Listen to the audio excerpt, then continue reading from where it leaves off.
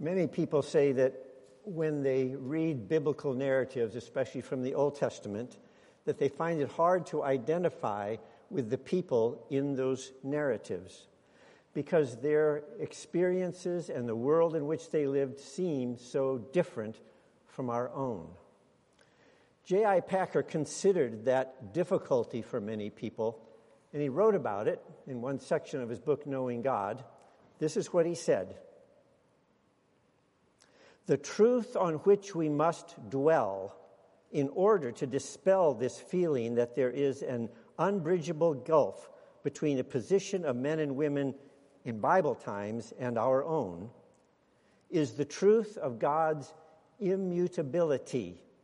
God does not change." And then, having said that, Packer elaborated. He drew out that thought by listing 6 specific areas of God's immutability, and he wrote a paragraph about each one. But the 6 were these: God's life does not change. God's character does not change. God's truth does not change. God's ways do not change. God's purposes do not change. And God's Son does not change. So let us be encouraged to consider the passage that was read from the Old Testament, and those other passages too, to consider these readings, particularly that last one today. The third one was the Old Testament reading. It is not the sermon text for today. That passage is the setting for today's sermon text, which I will read shortly, but I want you to hear the setting first. In this setting, in verse 11, it references a boy. The boy there was Samuel. Samuel was the child, remember, whom God gave to Hannah and whom God would provide as a new and faithful judge and leader for the people of Israel. While Samuel was a boy, as in that passage, it was an oppressive time for Israel. It was a spiritually dark time for Israel. And that was because of the corrupt leadership of Eli the priest and his sons, Hophni and Phinehas. That Old Testament reading that we heard shows how those priests were corrupting and abusing the people of God, particularly how they treated what belonged to God himself. First, the people of Israel belonged to God, but Eli's sons were treating God's people with intentional violence and arrogance and abuse. The people's offerings belonged to God, but Eli's sons were deliberately ignoring Levitical laws in the details in that passage of what they did with those offerings. They were deliberately violating Levitical laws, ordering them to boil the meat and burn the fat for God. They took the offerings for God and used them to satisfy their own physical appetites. And the tent of meeting belonged to God. A few verses later, just beyond the passage that was read, it says that they, those priests, lay with women who were serving at the entrance to the tent of meeting.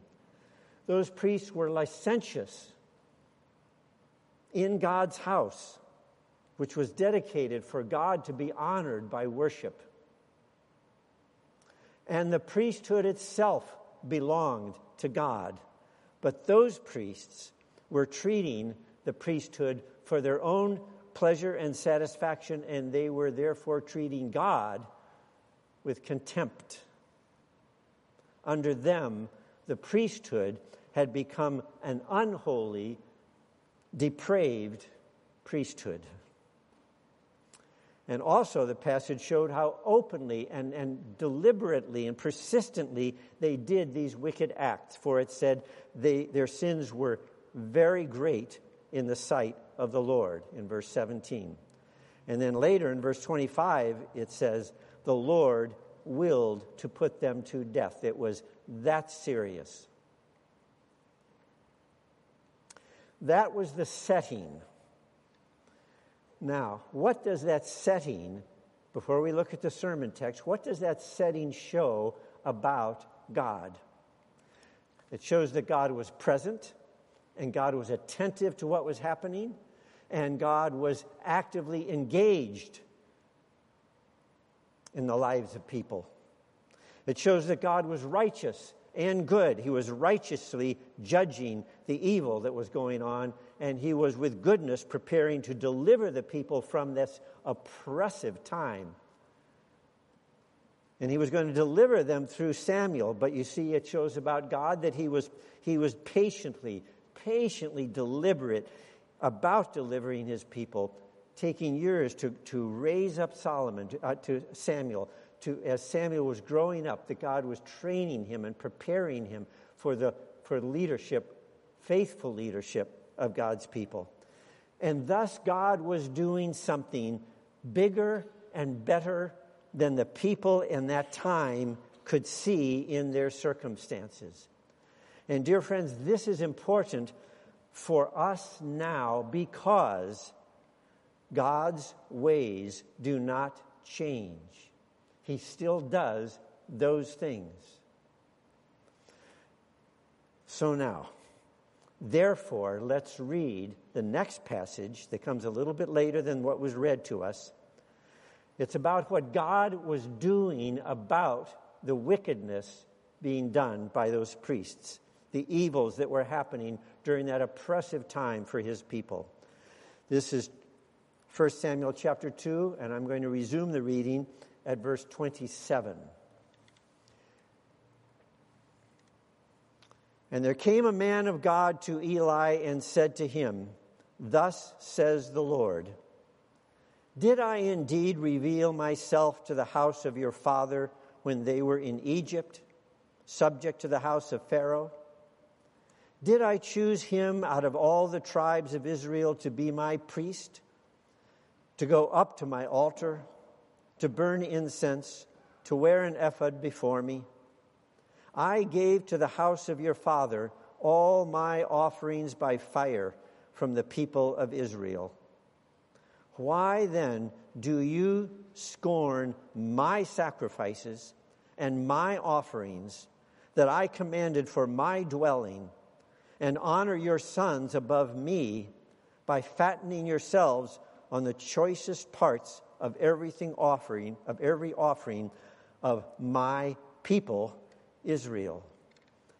Therefore the Lord, the God of Israel, declares, I promised that your house and the house of your father should go in and out before me forever.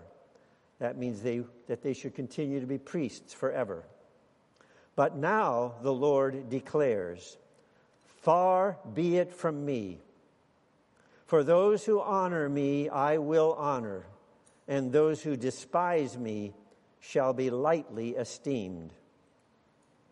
Behold, the days are coming when I will cut off your strength and the strength of your father's house, so that there will not be an old man in your house.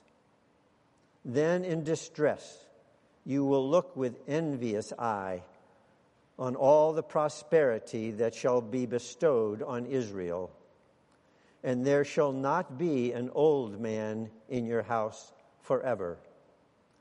The only one of you whom I shall not cut off from my altar shall be spared to weep his eyes out, to grieve his heart. And all the descendants of your house shall die by the sword of men. And this that shall come upon your two sons, Hophni and Phinehas, shall be the sign to you. Both of them shall die on the same day. And I will raise up for myself a faithful priest, who shall do according to what is in my heart and my mind. And I will build him a sure house, and he shall go in and out before my anointed forever. and everyone who is left in your house shall come to implore him for a piece of silver or a loaf of bread, and shall say, please put me in one of the priest's places, that I may eat a morsel of bread. The man who came to see Eli on that day is not named to us. He is simply called a man of God. And the first words out of his mouth in the record there were, thus says the Lord.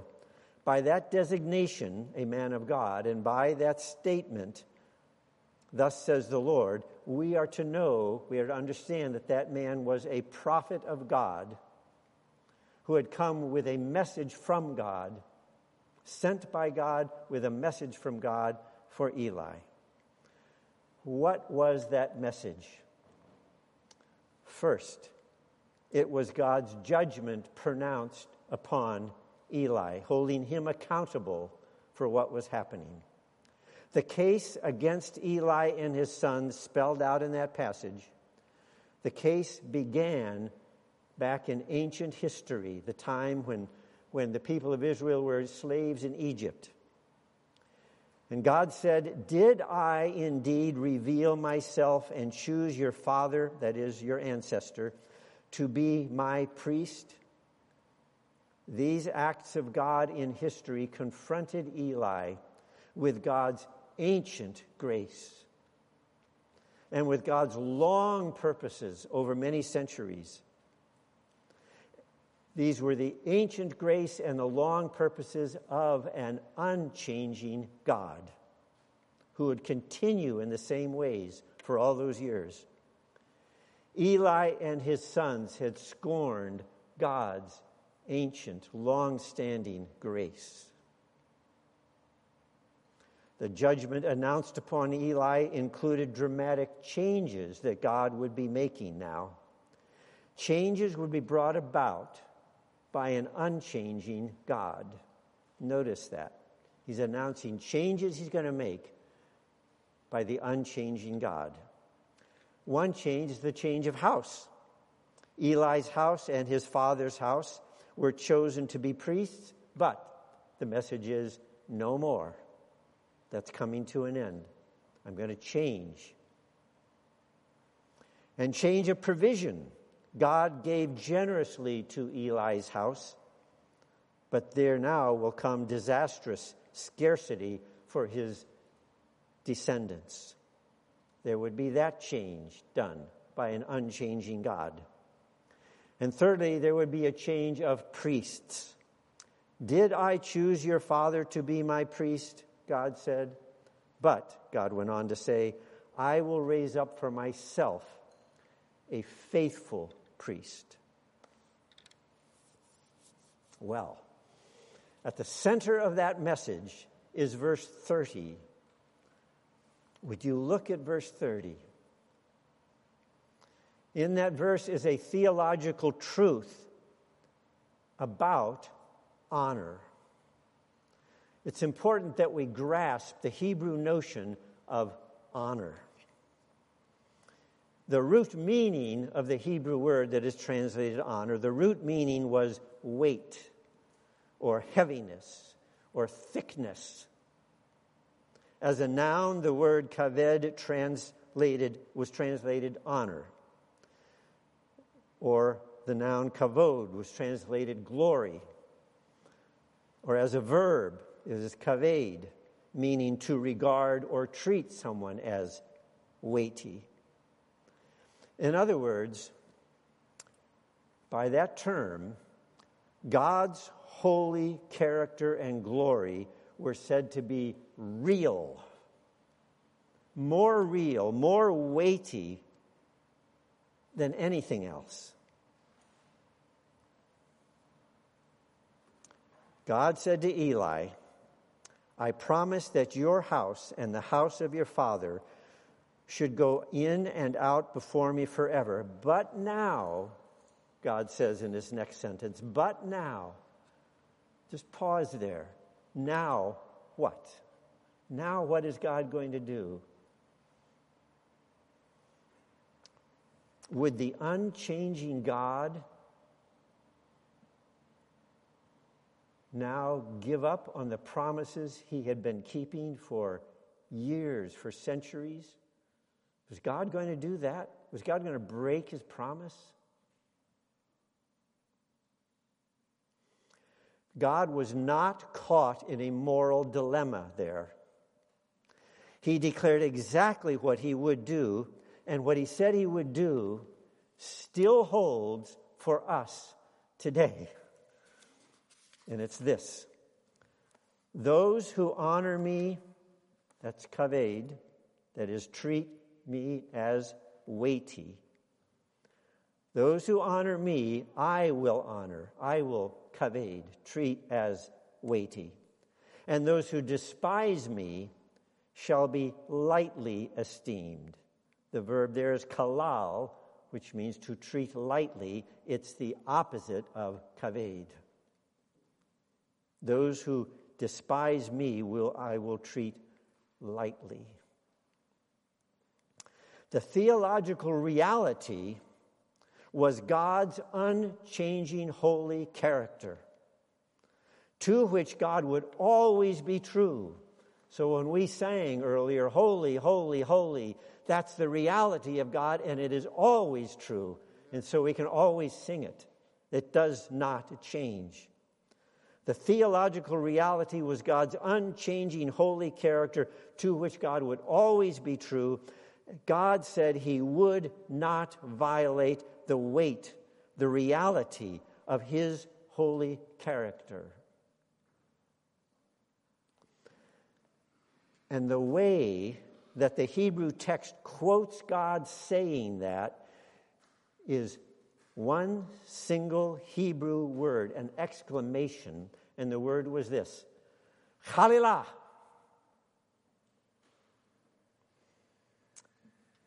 I want to ask you to learn to say it because it's a valuable Hebrew word to have in your vocabulary. It has 3 syllables to it. The first syllable begins with a guttural K, but it's aspirated. Ha. The middle syllable is li. The third syllable is la.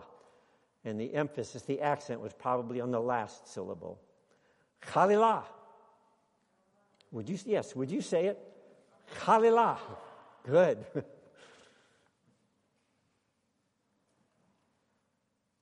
That word is used only a few times in the Bible, but it is usually translated, as it is here, far be it, and then followed by from me or from whoever we're speaking about. Far be it, Chalilah. It means it cannot be. It cannot be. God used this word to say, you may dishonor me, but I will never dishonor myself. It cannot be. Chalilah. Regarding his own honor, his glory, God does not change. It cannot be that he would ever change in that regard. And that's why the depraved priesthood of Eli and his sons was judged and brought to an end. This shows God's unchanging moral character, that he is always righteous and he is always good. So in this that he was pronouncing to Eli, as God judged the depraved priesthood, he was acting righteously. And as he did that, to deliver his people from this oppressive time, he was acting in his goodness. Both of those are together in what God was doing. He is always righteous in everything he does, and he is always good in everything that he does. In that, God does not change. In fact, in the unfolding of the totality of biblical history, God turns out to be so unchanging in his moral character, that he would someday later than this passage, someday he would do something which was in that day unthinkable, unimaginable. And even when he did it,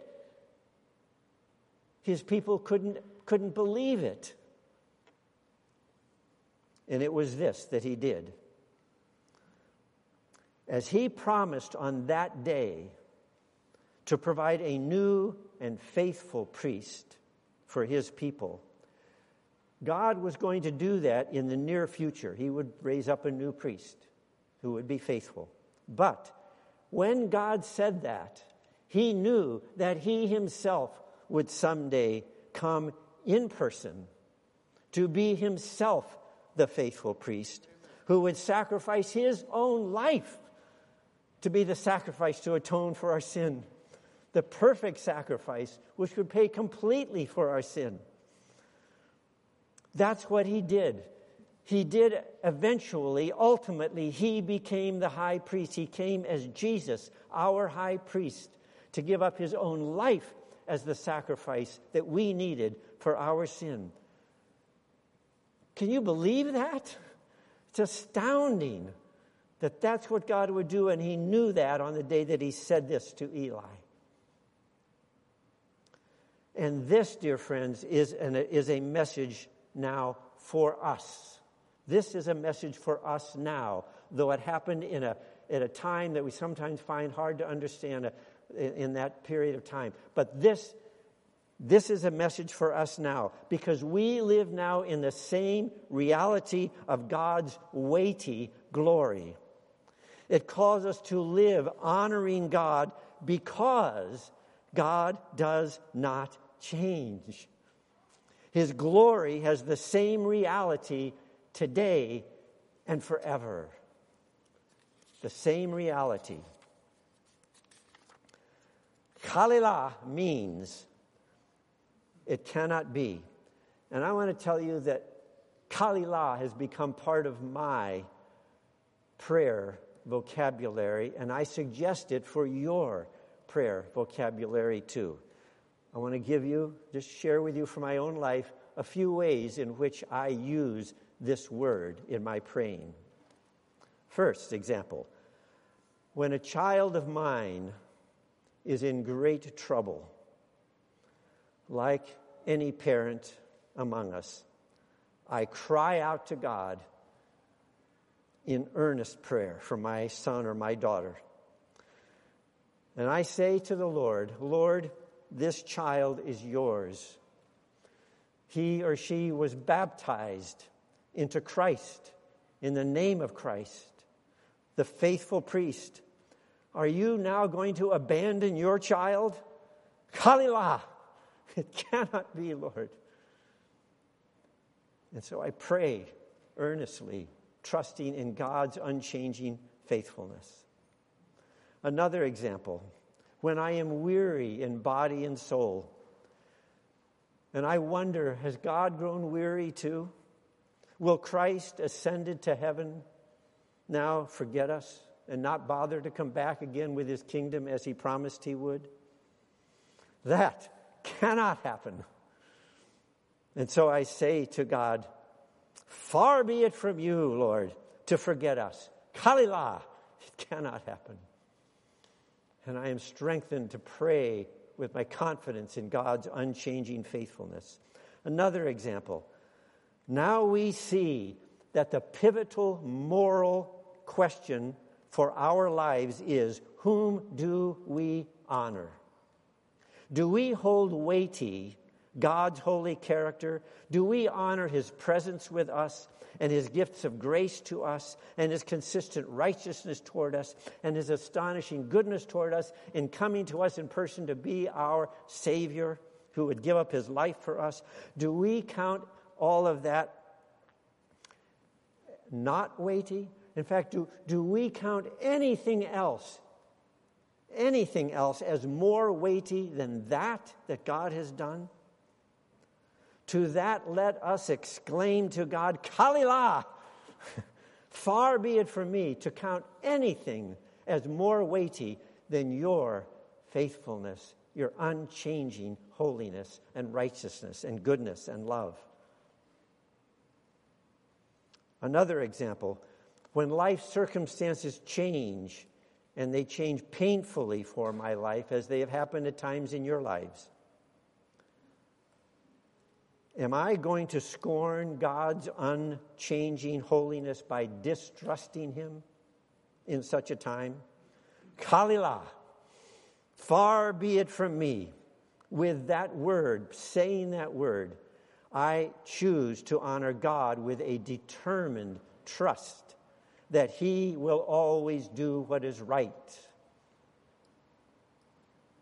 Another example, when I am tempted to make choices that are unjust, unmerciful, selfish, unloving, I regard that temptation and I say to the Lord, Kalilah, far be it from me, Lord, to ignore your unchanging holiness. And one more example.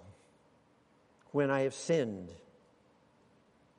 I ask God for forgiveness, and I ask it with actual repentance, that as I turn away from the sin, I put the sin away, because I do not take His forgiveness lightly. Eli's sons took God's forgiveness lightly, and so they were willing to disregard that these offerings for sin, for God's forgiveness to be given for their sins, that they could just take for themselves and satisfy their own appetite. They treated God's forgiveness lightly. Far be it from me to do that. I say that to God. I say, Kalilah, far be it from me to scorn your precious forgiveness. That's how I use the word Kalilah. And you can too. In fact, we can all say in our prayer lives, Kalilah, and we can say that because God does not change. Let's pray. Oh, Lord God, unchanging in goodness and righteousness and faithfulness and love and mercy and all your holiness. You are unchanging, and we do praise you today. And we give our lives to you. We put all of our trust in you. Far be it from us, O Lord, Kalilah, far be it from us that we should scorn you and count anything at all as more weighty, more important, more real for us than you, Lord, in your perfect, unchanging holiness. Thank you, Lord. In Jesus' name, amen.